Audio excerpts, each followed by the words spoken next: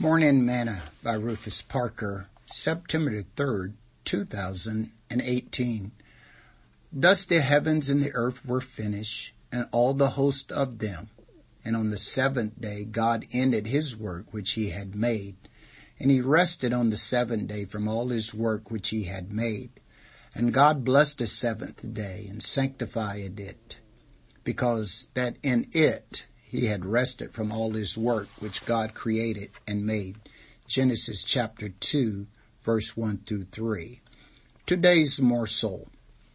If we are not careful, we can get so busy in the non-essentials of life that we don't have time to rest and gain more strength for our next task. Sad to say, more people are burnt out, fatigued, depressed, and stressed out because they are working in their own strength.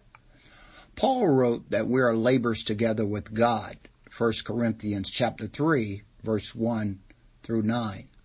If we are working with him, then shouldn't we have plenty of rest, since the Holy Ghost is the rest? His word says that he gives rest to the weary. Come unto me, and I will give you rest. Spend time with him daily and allow him to give you rest. Sing this song with me today. I lean on you, Lord. I lean on you, Lord. For the things that I need, I lean on you. When I don't know just what to do, I've got the faith you're gonna see me through. You supply my every need, and I lean on you.